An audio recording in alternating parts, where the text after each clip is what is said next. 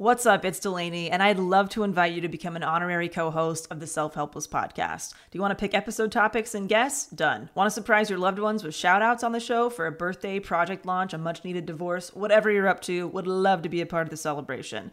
Get your favorite and least favorite quotes featured on the podcast, submit questions for our special guests, and find lots more new features and surprises at patreon.com/selfhelpless. You'll also get added to our Patron Insider email list to easily redeem rewards via a quick email reply, because we know hanging out on Patreon isn't everyone's thing. You can also opt out of emails if you prefer to be a silent supporter of the show. And don't worry, we do not Scrooge McDuck these contributions. 100% of proceeds go directly to operating expenses that make this weekly podcast possible and available to all. Learn more at patreon.com/selfhelpless or simply click the link in this episode's description. Thank you for helping me fill the void of being the last standing host of the Self-Helpless podcast. Thank you so much.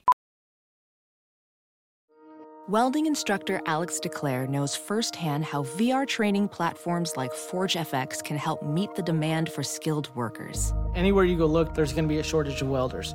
VR training can help welding students learn the skills they need to begin and advance in their career. The beauty of virtual reality is it simulates that exact muscle memory that they need. Explore more stories like Alex's at meta.com/metaverseimpact.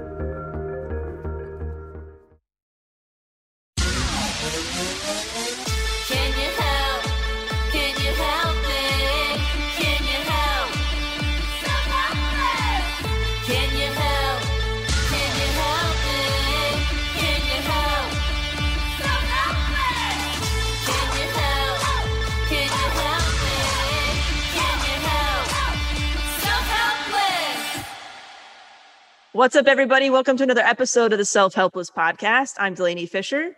And I'm Kelsey Cook. And today we have such an incredible guest, one of my favorite episodes by far, Sonya Renee Taylor. Sonya is an author, spoken word artist, social justice activist, and founder of the Body Is Not an Apology movement. She is also the author of the New York Times bestseller, The Body Is Not an Apology, The Power of Radical Self-Love. She's also made appearances on networks like MTV, BET, Oxygen, CNN, NPR, HBO, all over the place. And she has delivered multiple TED Talks, including the Let's Replace Cancel Culture with Accountability talk, which is why she is joining us today for the Helpster's Choice winning topic, cancel culture versus accountability. Yeah, she is incredible. Yes. Kelsey, do you have any announcements before we dig into this fantastic interview with Sonya? For sure. You guys know that my tour, the Hustler Tour, is up and running. It's been so great. My upcoming dates, I'm at the Skyline Comedy Club in Appleton, Wisconsin this weekend, September 16th through the 18th. And then Moon Tower Comedy Festival in Austin, Texas, September 22nd through the 25th. Washington, D.C. Finally, we've got those dates. We've had to move them twice, but I'm so excited to be there. D.C. Comedy Loft, September 30th through October 2nd.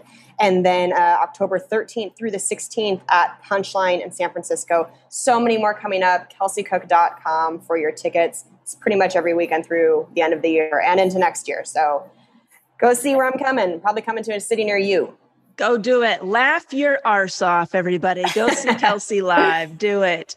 And you can head over to DelaneyFisher.com for information about my business simplicity coaching program and for the Aficionado podcast. At this point in time, we are currently at capacity in the program, but I do offer a comped call once a week to somebody who is interested in learning more and just getting some information and guidance and feedback about their business.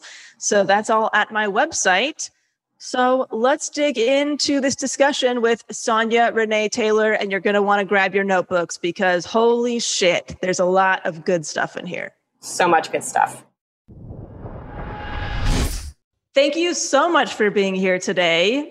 So Sonya, can you share what led you to the work that you do now?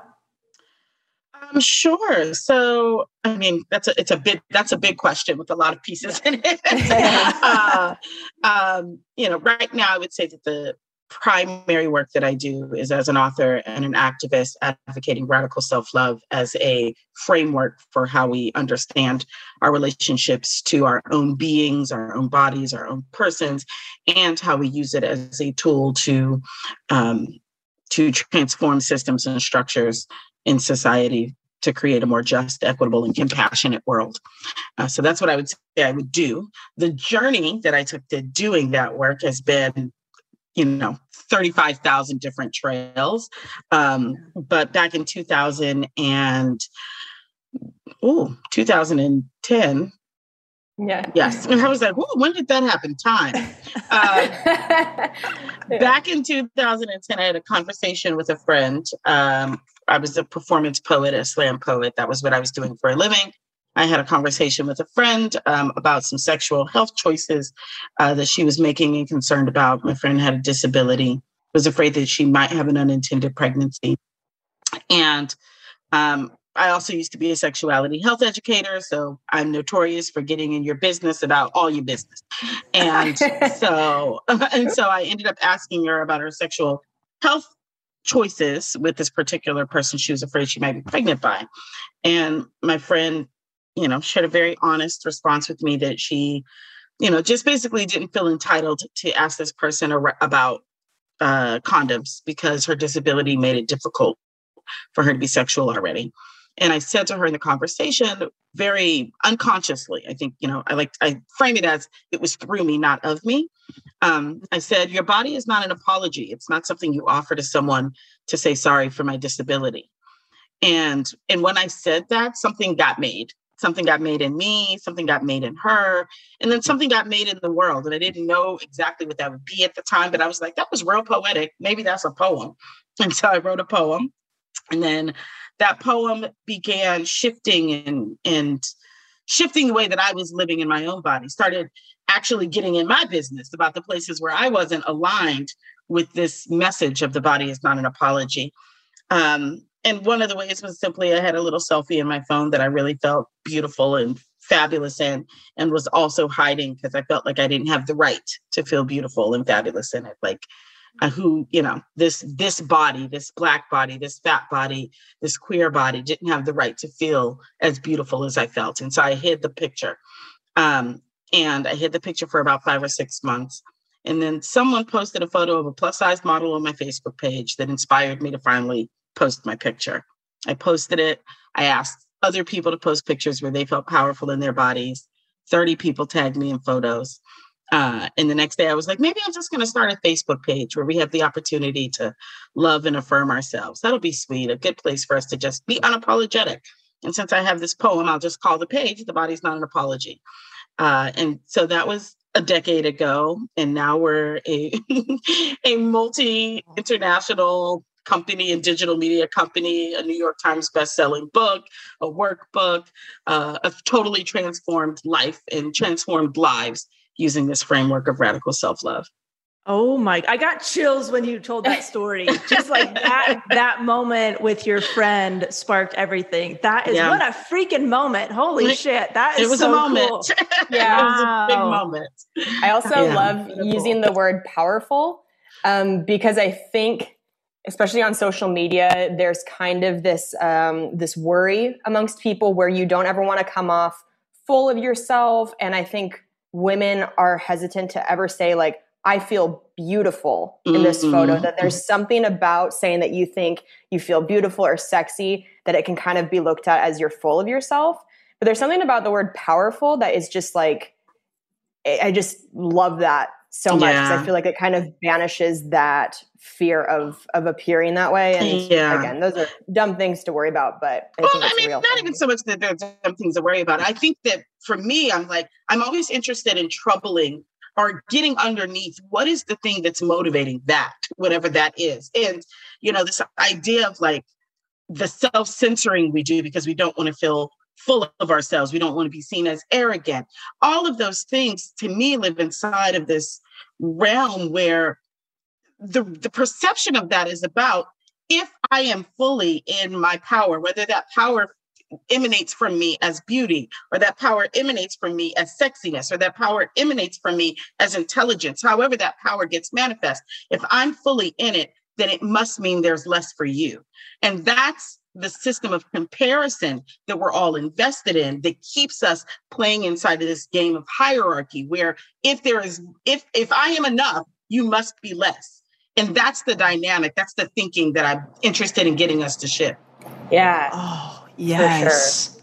Would you mind just sharing about what is the difference between cancel culture and accountability? Yeah, sure. So, I mean, first, I just kind of want to name, like, I stumbled into this conversation around cancel culture. All of a sudden, people call me and ask me about cancel culture all the time. And I'm just like, how did I get here?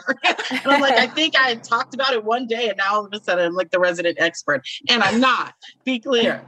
But I do have a perspective about it. And I think that that perspective lives inside of this larger framework of radical self-love that is my work.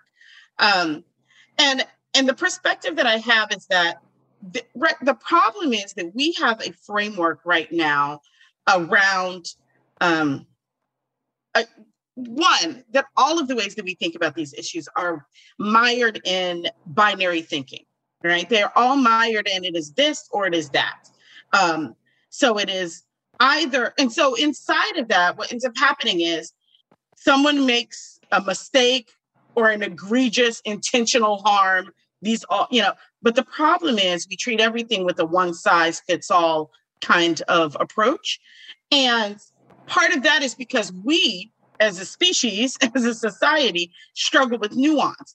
And the only understanding that we have currently about accountability comes inside of a punitive system, right? Like the only way societally that we talk about accountability is jail. It's prison, right? And so if the only thing you understand of accountability is punishment, then that's the only way that we know how to be in relationship with one another. Whereas if we understand accountability as actually not an act of punishment, because the reality is there are millions of people in jail who are like, I didn't do it. I didn't do it. So they never took account. There was no accountability that happened inside of that dynamic. There was just the assessment that a harm was done and then a punishment rendered. That doesn't require accountability. Accountability demands relationship. And accountability without relationship is just punishment. Because two people have to be involved in a thing. You have to say you harmed me, and I have to take responsibility for it. I have to say, yes, I did. And then from there can be a conversation about what does repair look like? What does restoration look like? What does restitution look like? But if I don't ever own that a thing happened, then accountability doesn't exist.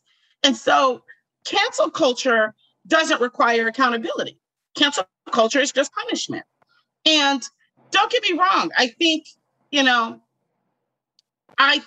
that there are places. Well, first of all, I'm going to trouble the language of cancel culture because we use it a lot. It's become really popular. And I actually don't think that's what we're talking about. I think that cancel culture is a really sneaky term that has come into the popular consciousness so that folks who have historically held power can name the thing that's happening to them as a bad thing. Right? Because when someone's demanding that you be responsible for harms that you have continuously caused, right? The collective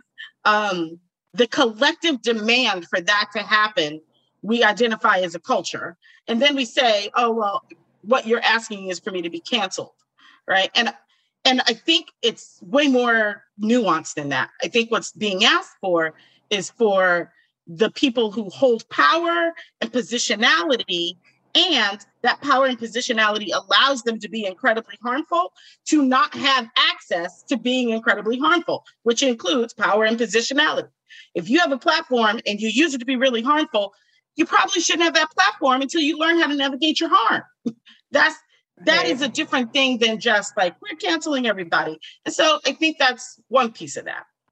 But the other piece is that there is a moment now where we're being asked to sort of catch up to ourselves, where technology and access to everyone's opinions, to everyone's historical thoughts, to everyone's former behaviors and present behaviors exists, right? Which means, but also at the same time, there is a system of hypervisibility. Everybody's scrutinized at a really high level. And we haven't evolved to the technology. We haven't evolved to now all my old mistakes are on display and all your old mistakes are on display. What do we do about that? We haven't figured out where we are emotionally, intellectually, and how to handle that. So we're using an old system, the system of punishment and punitiveness, to handle what is a new technological issue, I actually think, and a new ideological issue, an issue that says like the historical places where people were allowed to cause harm because they had so much more power, because they had so much more resource, because they had so much more sway in the world. We're no longer accepting that. All of these things are sort of converging at the same time. So in yours, obviously, okay, me being a comedian, then I also do some stuff like beauty makeup wise. And I feel like the comedy world and also the online beauty world spend so much cancellation of people in those groups in the last few years. Are there like specific times where you see an instance of that and you're like, I feel like their apology was sincere and that they are being accountable for their behavior, versus somebody who just like doesn't get it, and then in your mind you're like, yeah, they are kind of forever somebody I will never be a fan of again? I don't know if I follow anybody close enough to be, like I don't have time to be following people's individual apologies. That's half the problem, right? So this is half the problem, is that we're in everybody's business. And as a person who likes being in people's business, we also have to learn, like, if accountability is relational, I don't have a relationship with everybody, right? And so if accountability is relational, I don't have a relationship with everybody. So I don't need to demand accountability from everybody. And I think that's one of the things also that technology, social media has created, is this sense of faux relationship. So, I saw you tweet something, person I don't know, I don't engage with, I don't bother with, and now I must hold you to account. Who has time to be the world police like that, right? Like, that's a lot. I don't have time for that. Yeah. And so for me, I'm much more interested in saying, where does this person's life intersect with mine such that it makes sense for me to demand accountability from them, right? And so there are definitely places where that exists, where it's like, oh, this thinking you have right now, I can trace that to a direct impact on me that I actually need to see mitigated. Then there are other people where, am I better useful to take the energy it is to address this individual and actually address the systemic issue that's underneath it? And so these are questions that I think we don't ask ourselves. I don't have any specific, like, oh, this person was a really sincere apology. Here's what I do think. I think that if I caused harm, legitimate harm, and I'm sincere about wanting to not cause harm anymore, depending on what the level of that harm is, and particularly if we're talking about canceled, my hunch is usually those are not tiny infractions. They may be tiny infractions to the person, but obviously to the collective, they're not, which is why a whole bunch of people decided you could be canceled. Right. It might make sense to take a time out and go figure out how you went off the path you meant to be on. Like, I think timeouts are great, and I think we should issue them, liberally in the world. The same way parents issue liberally timeouts to toddlers. Go figure out your shit, right? Like, you got to go sit down and get that thinking together. And so I actually am suspect of anybody who gets met with this sort of energy of cancellation and it's like, I'm sorry, and 2 hours later, and it's like, I don't understand why I'm not allowed to just be doing the same things I was doing. I said I was sorry. And I'm like, I don't think you've actually had a chance to process what happened, to actually be in any kind of self-reflection or analysis in the last 30 minutes. So maybe no, Right. Like, it's a quick little Band-Aid. Yeah. I heard you talking to Amanda Seales about apology versus absolution. Can you explain what those differences are and how sometimes apology is not really meant for the person, it's to make the other person look better? Absolutely. It's probably one of my most annoying things about this way that we think about apology.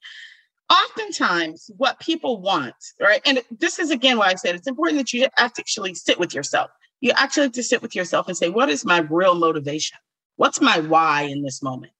And oftentimes we're just so busy wanting to not be uncomfortable anymore. I'm in the hot seat and I want to get out of the hot seat, and I'm willing to do whatever I need to do to get out of the hot seat. So automatically, from that lens, whatever you're about to do isn't about the person or the harm. It's about you wanting to get out of your feelings. And I think that it's important for us to be able to sit and be like, oh, I'm making this about me. And the whole point was, this wasn't about me. This is about someone who got hurt.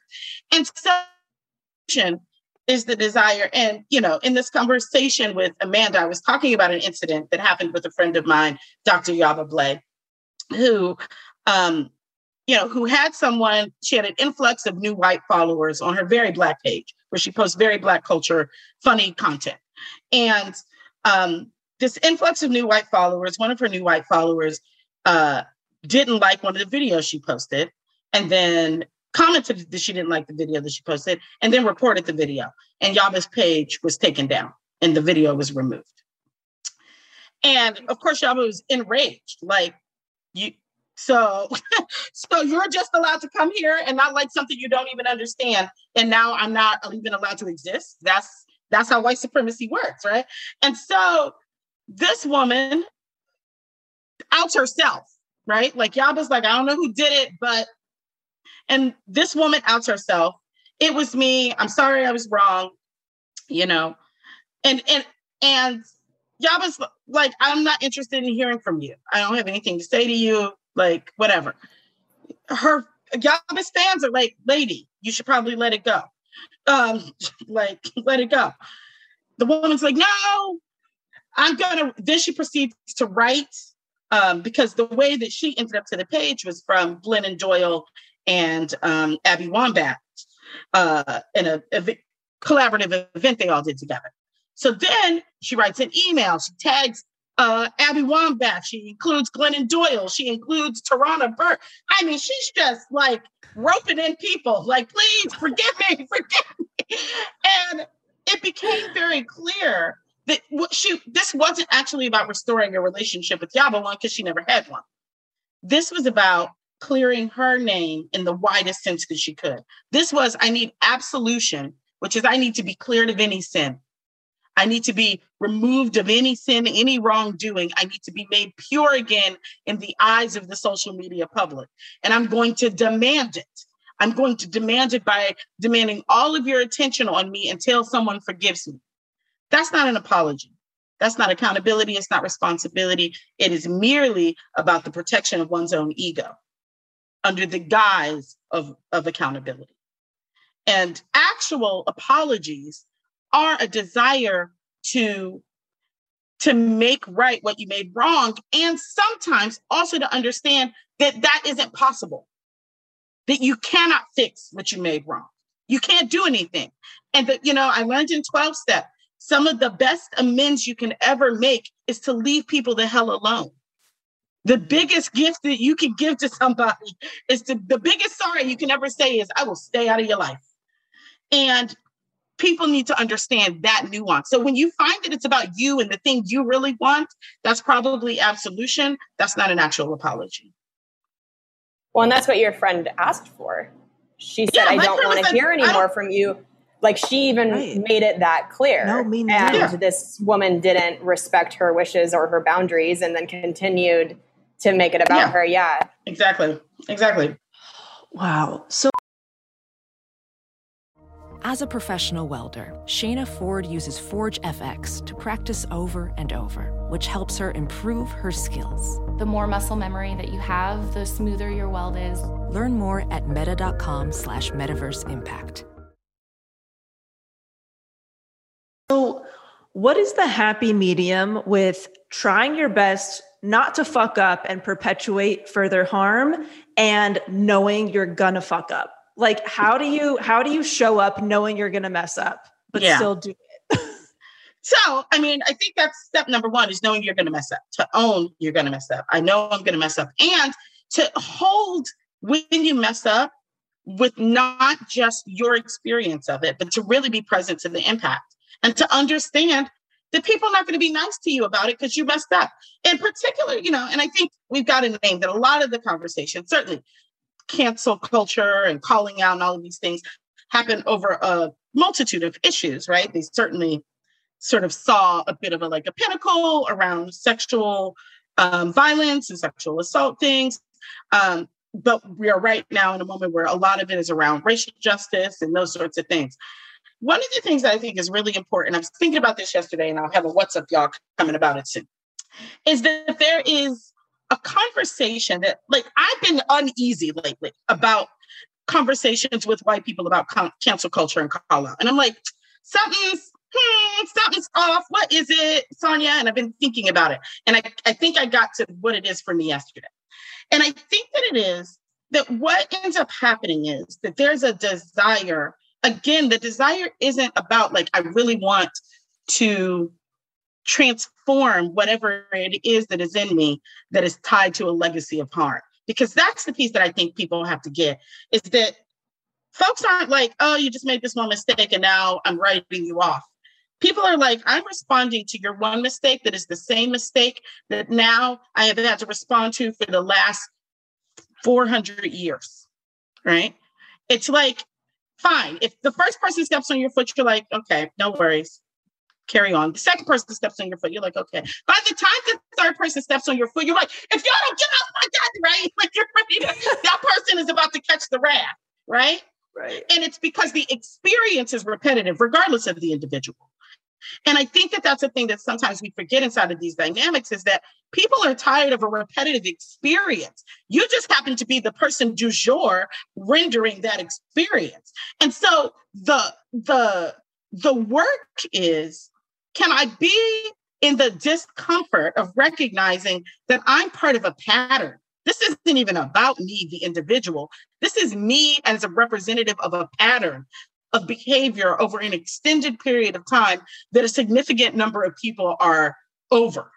And so I need to be willing to be uncomfortable as this pattern gets revealed, and as I do the work to interrupt my role in this pattern. That's my assignment. And that means that sometimes people are going to tell me that I'm a part of that pattern in ways that do not feel good. They're going to tell me that. And there'll be times when sometimes people tell me that I'm a part of it in ways and they're a little bit more gentle. And I should cherish that when that happens. But I should understand that it's actually not even about me. So what would it look like, one, for me not to be super personalized about it? And that when it is about me such that it impacts me, right? Such that somebody's like, I'm about to tell everybody to never come to your show again, or whatever the case may be. Can we be present to how we got there, to the why of why that's happening? Because if we can get to the why that's happening, then we can settle our nervous system a bit, such that we can actually respond from a rational place that wants us to actually change. And the issue with this conversation is, it's like, I don't actually want to change. I just want to feel better. It's the absolution issue again, right? It's like, I don't actually want to be deeply transformed so that I'm no longer a part of a historical pattern that causes harm. I just want to be out of the hot seat today. And as long as that's the underlying energy behind the conversation of cancel culture and calling out, then what actually that does is that just says, I'm okay if the pattern stays in place. Just leave me alone. And the people who are experiencing the pattern are saying, no. And so until the folks who are part of the pattern are as committed to interrupting it as the people who are tired of being impacted are committed to interrupting it, then what we call cancel culture and call out is going to continue to happen. And so the balance that you're asking for is, how do I, on a daily basis, live into interrupting the pattern of white supremacist delusion inside of myself? How do I interrupt the ways in which I've been indoctrinated into a system of anti-Blackness and anti-people of color and anti-queer people, and all of the ways in which we've been indoctrinated into believing that there are some bodies that are more valuable than other bodies? How do I interrupt that in myself on a daily basis such that when I get called out, I actually am already on the journey? It don't sting as much if you're already doing the work. And if you're already doing the work, the world sees you. If you're already doing the work, the people in your life already know that. And so it's hard to cancel somebody you already legitimately know is making the effort. So that's the thing I think is the middle point is, am I already doing the work to interrupt this pattern such that when I make a mistake, it is a reflection of the fact that, of course, I'm human and you already know I'm invested anyway. Yeah. Thank you for that. That was so good. Yeah. Kelsey, Like I said, these are just my thoughts. I don't, it's so good. I'm like taking notes, and I hope When you were talking earlier about people who kind of make a quick apology, but then don't take that time out for themselves to actually show that they are processing it and doing the work on themselves. Sometimes I feel like we've seen in the media somebody get canceled and go quiet, and then people look at that as like, oh, look at them just running from the problem and being a coward and not wanting to be a part of this. So like what, in your mind, what do you think is the difference between when you see that and knowing, okay, this is somebody who's taking the time to actually go work on themselves and somebody who's just like, I don't want to see this or hear this or feel bad about myself? Yeah. So, I mean, for me, again, if again, the basis of all accountability is relationship, then step one is, have I first been in relationship? Have I acknowledged the harm that was named, right? Have I said, I hear you and I want to hear you. Can I be accountable to this? I would like to be accountable to this. Is there anything else that I need to take away with me while I go and sit? I want to take time and I need to process this, but I want to make sure that I am hearing what it is that I'm being asked to reflect on. Is there other things out there that I need to be reflective on? That's relationship. Yeah. If you do that first and then you go away, people understand why you go away. There's a context for why you went away. There was a space first for people to name the thing they needed to name. And then you also let them know what you were doing next. You gave them information about how you plan to follow up. All of that is relational. And that is the piece that's the difference. If you just like, I'm out, people said something, I'm going to go think about what I did.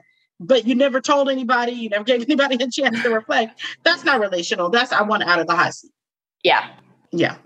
So I'm just curious, in all the work that you've done, what are the things that you've noticed that really hold people back from actually listening to each other, understanding each other's perspective, and moving forward? Why is it so divisive?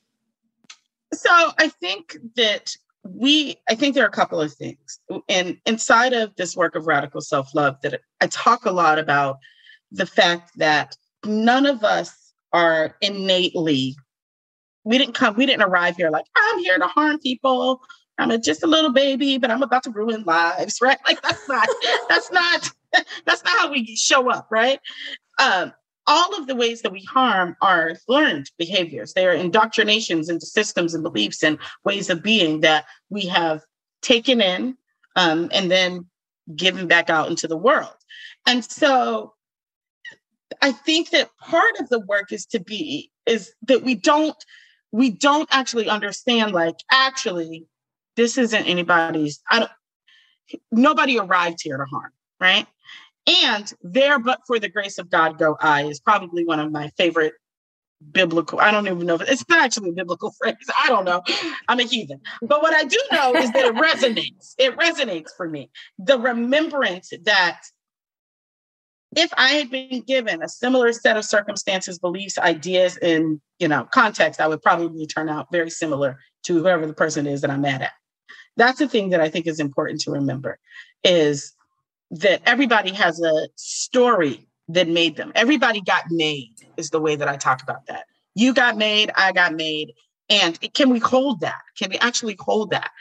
The other piece is, can I hold the complexity that there are things that cannot be fixed, or certainly cannot be fixed in the immediate? That there are times when, we talk a lot about, I have a lot of friends who work in transformative justice spaces, and it's about figuring out how we mend harm. And there are things that cannot be fixed in the ways that we understand fixing. But that's also because we have such a limited version of, what does it mean to fix a thing? It means that nobody's mad at you anymore, right? It means that everybody's back together. Those are not real life paradigms. Those are not the truth of human nature and the complexity of human emotion. And so what does it mean to be like, I came as far as I can come. I've done the best that I can. And that may never be good enough. And can I hold that that person has the right to feel like it's never good enough? Because part of what happens is I'm mad at you because you didn't forgive me. Well, if you not harm me, we would never be in this place to begin with, right? And so this is the thing that creates this repetitive cycle, right? Where if everybody can get to a place, and it's not even everybody, because that's part of the problem is we're so busy waiting for the other person to do a thing, the other person to become a thing, the other person to show up a way. If I can say, I've given all that I can, I've given the best that I can, I'm willing to keep showing up as best as possible to this conversation, and it will always be imperfect, and I may never be forgiven. This person may never forgive me, and they have that right. They are not bad or wrong because they decided to never forgive me. They have that right. And if that person can say, I've been in this process as much as I can, and I'm not going to ever forgive them. And that doesn't mean they didn't try. I just know that I'm not. Okay. Can we be in the tension that lives in that place? Right? There's no resolution there. It's like hearing a discordant note and you're waiting for the note to resolve. And then you're like, play the note, play the next note. And nobody plays the next note. And you're like, but we have got to learn how to be in that, how to sit in that discomfort. And I think if we can sit in that discomfort, we will find that time, that our own healing softens those places that feel so hard and discordant. But we have to stop waiting for everything to be tied. We've watched too many movies that tie everything in a neat, tiny bow. And we think that that's what life is. And it's not. And can we be in the discomfort of that with ourselves and with one another? Yeah. Yes. And I feel like, and I'm talking about myself too, it's like we have a hard time admitting when we were wrong and that we messed up. And so where do you think that comes from? Why can't we all just say, look, it's okay to be wrong. It's what we do going forward. Why are we all so freaked out and scared admitting that? Because we've turned being wrong into being bad people, right? If I messed up, I'm a bad person. And if I'm a bad person, then that means I won't belong. And the human desire is to belong. Human desire is connection. And if you feel, so some of this is just evolutionary, right? If you messed up in the clan and they kicked you out, that was you were a bear's dinner. That was a wrap for you, right? Like it was a mortal mistake. And so there is still an evolutionary fear in us of being excluded and the danger that exclusion happens. But there's also an emotional fear in exclusion and the aloneness and isolation that experiences in that. And so if we have I make mistakes means I'm a bad person, then the only way to rectify that is to never make mistakes, which we know is not possible, or to deny that you ever make mistakes. Right. Those are the only two options, right? Those are the choices we're left with. And so what ends up happening is we become unwilling to look at the places where we're wrong because we believe that the stakes are so high. Absolute, exclusion. And what I think the work is to recognize that my mistakes don't make me a bad person. They make me a human, right?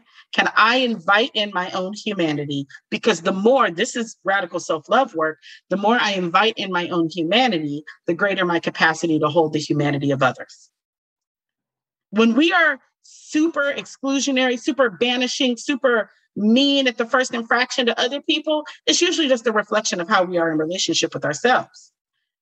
And so if I can change the nature of that relationship with myself, if I can not exclude myself, not abandon myself, not belong to my own self, then it becomes so much easier to hold all of the complexities of other beings.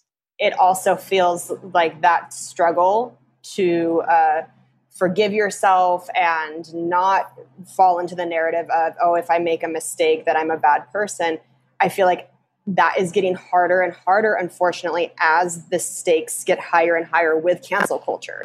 Because it's like, that does feel like death for certain people. If their career is done, it's like, oh my God, this thing I worked for years, and now it's like, I can't leave the house or whatever.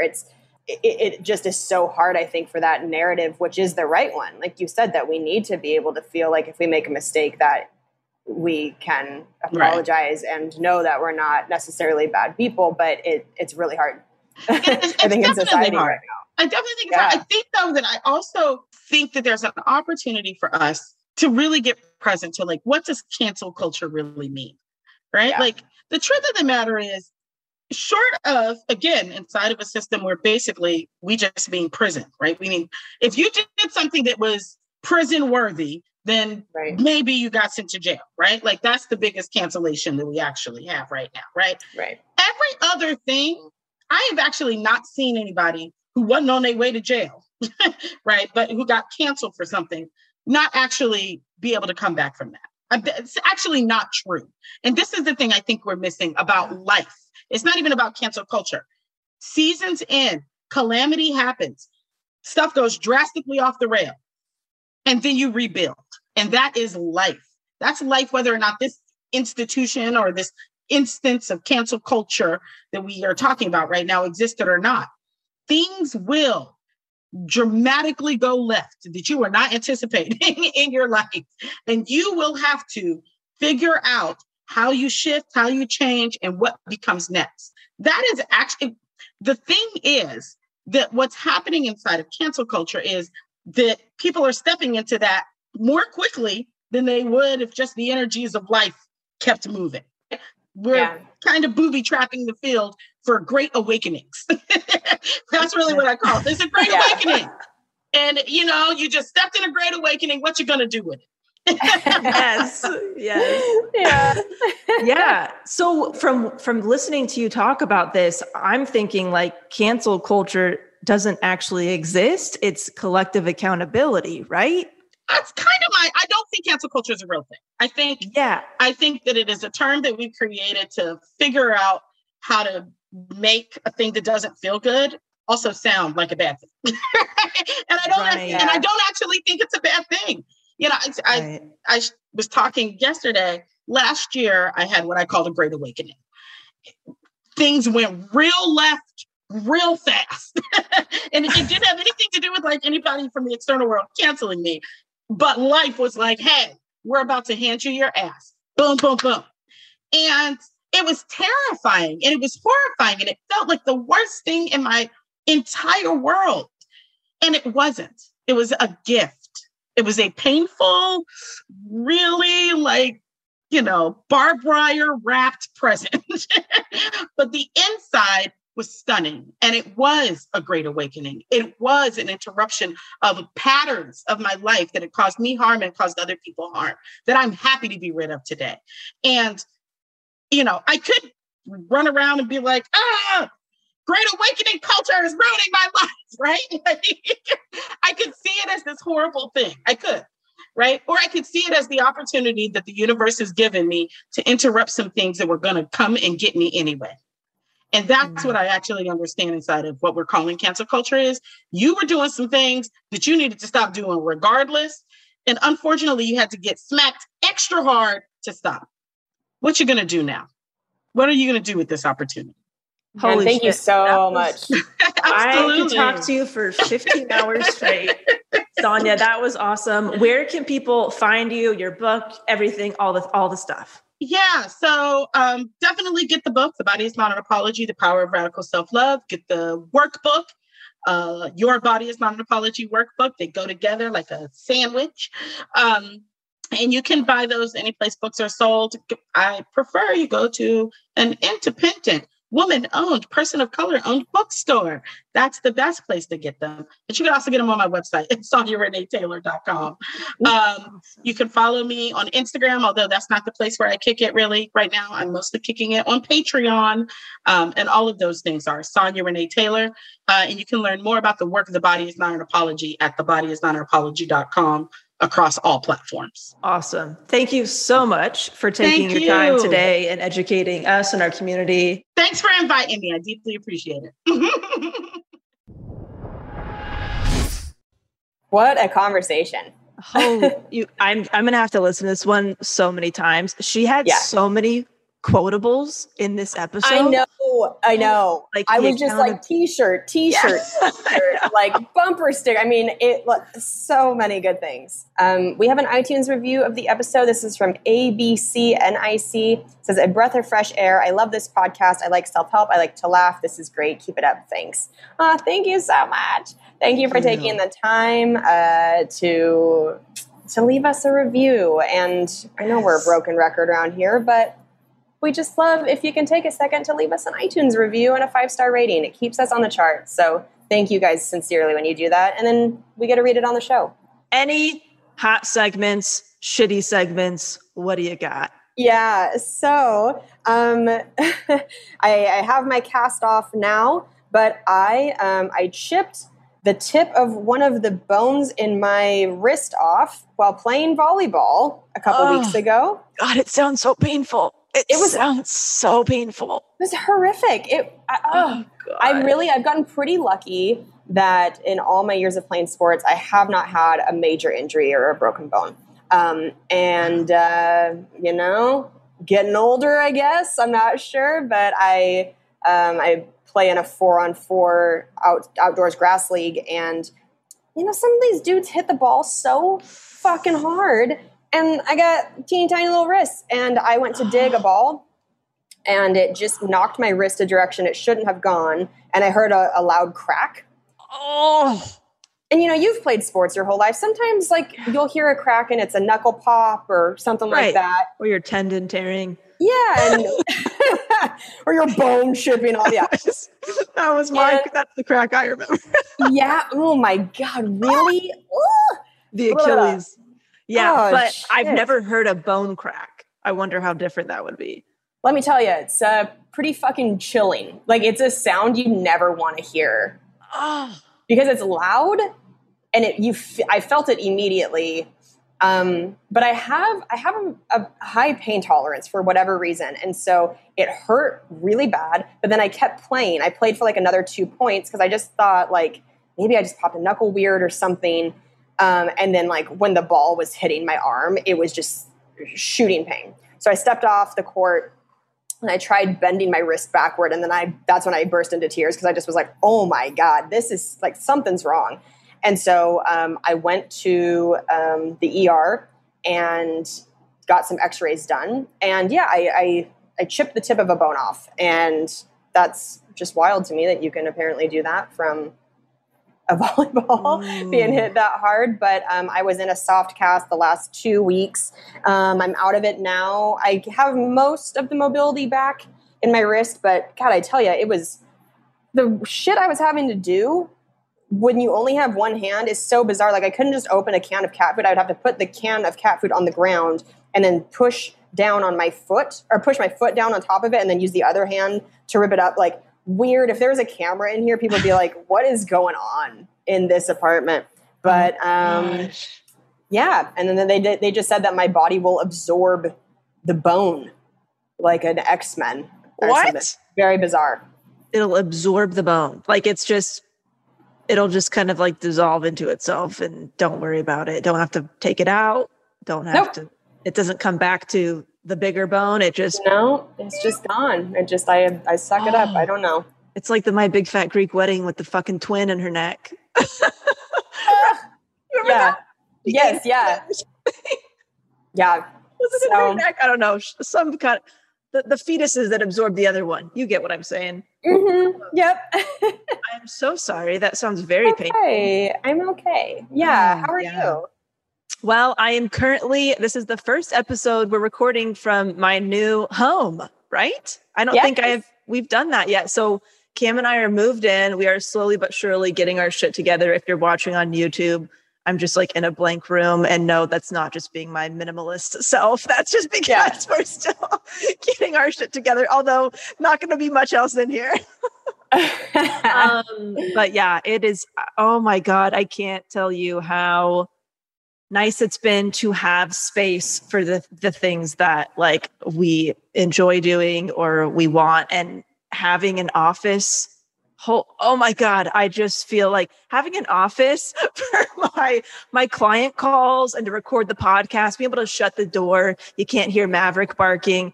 That's been a game changer. Maverick has a yard. which has been so nice. We're living in a neighborhood that we've loved for a really long time, and just more space for things. And it's so funny because I never thought I was somebody who like would enjoy decorating a place or any of that stuff. I always just felt like, that's just not me. I just don't really give a shit. And I just kind of, I used what I had for so long. It's interesting to actually be in a space where I am really enjoying like putting things together and decorating and making our home look cute. And I'm like, oh, I guess I did care about this. It just wasn't the priority at that time. Or because I was living in such small spaces for so long, it just it felt overwhelming. So it's interesting to think like, oh, I kind of wrote myself off as like not that type of person. And I've been really enjoying like making it cozy and stuff. So it's been fun. I can't wait to see it. Yeah, I can't wait to show you. Have you over for dinner. Love that. I would love that. All right, you guys. Remember to head to kelseycook.com and get those tour dates. Hopefully see you guys in Appleton this weekend. And Delaney, anything else? DelaneyFisher.com for business coaching information and Aficionado podcasts. And there's some other free stuff on my website that you might find helpful for your business. Awesome. All right, you guys, we love you and we will see you next week. Bye. Love you. Bye. Thank you so much for listening to the Self-Helpless podcast. You can find our Patreon community, merch, and our individual work at selfhelplesspodcast.com. We'd be thrilled if you shared this episode with a friend, or feel free to post it on Instagram and tag at Self-Helpless Podcast so we can repost you and say thank you.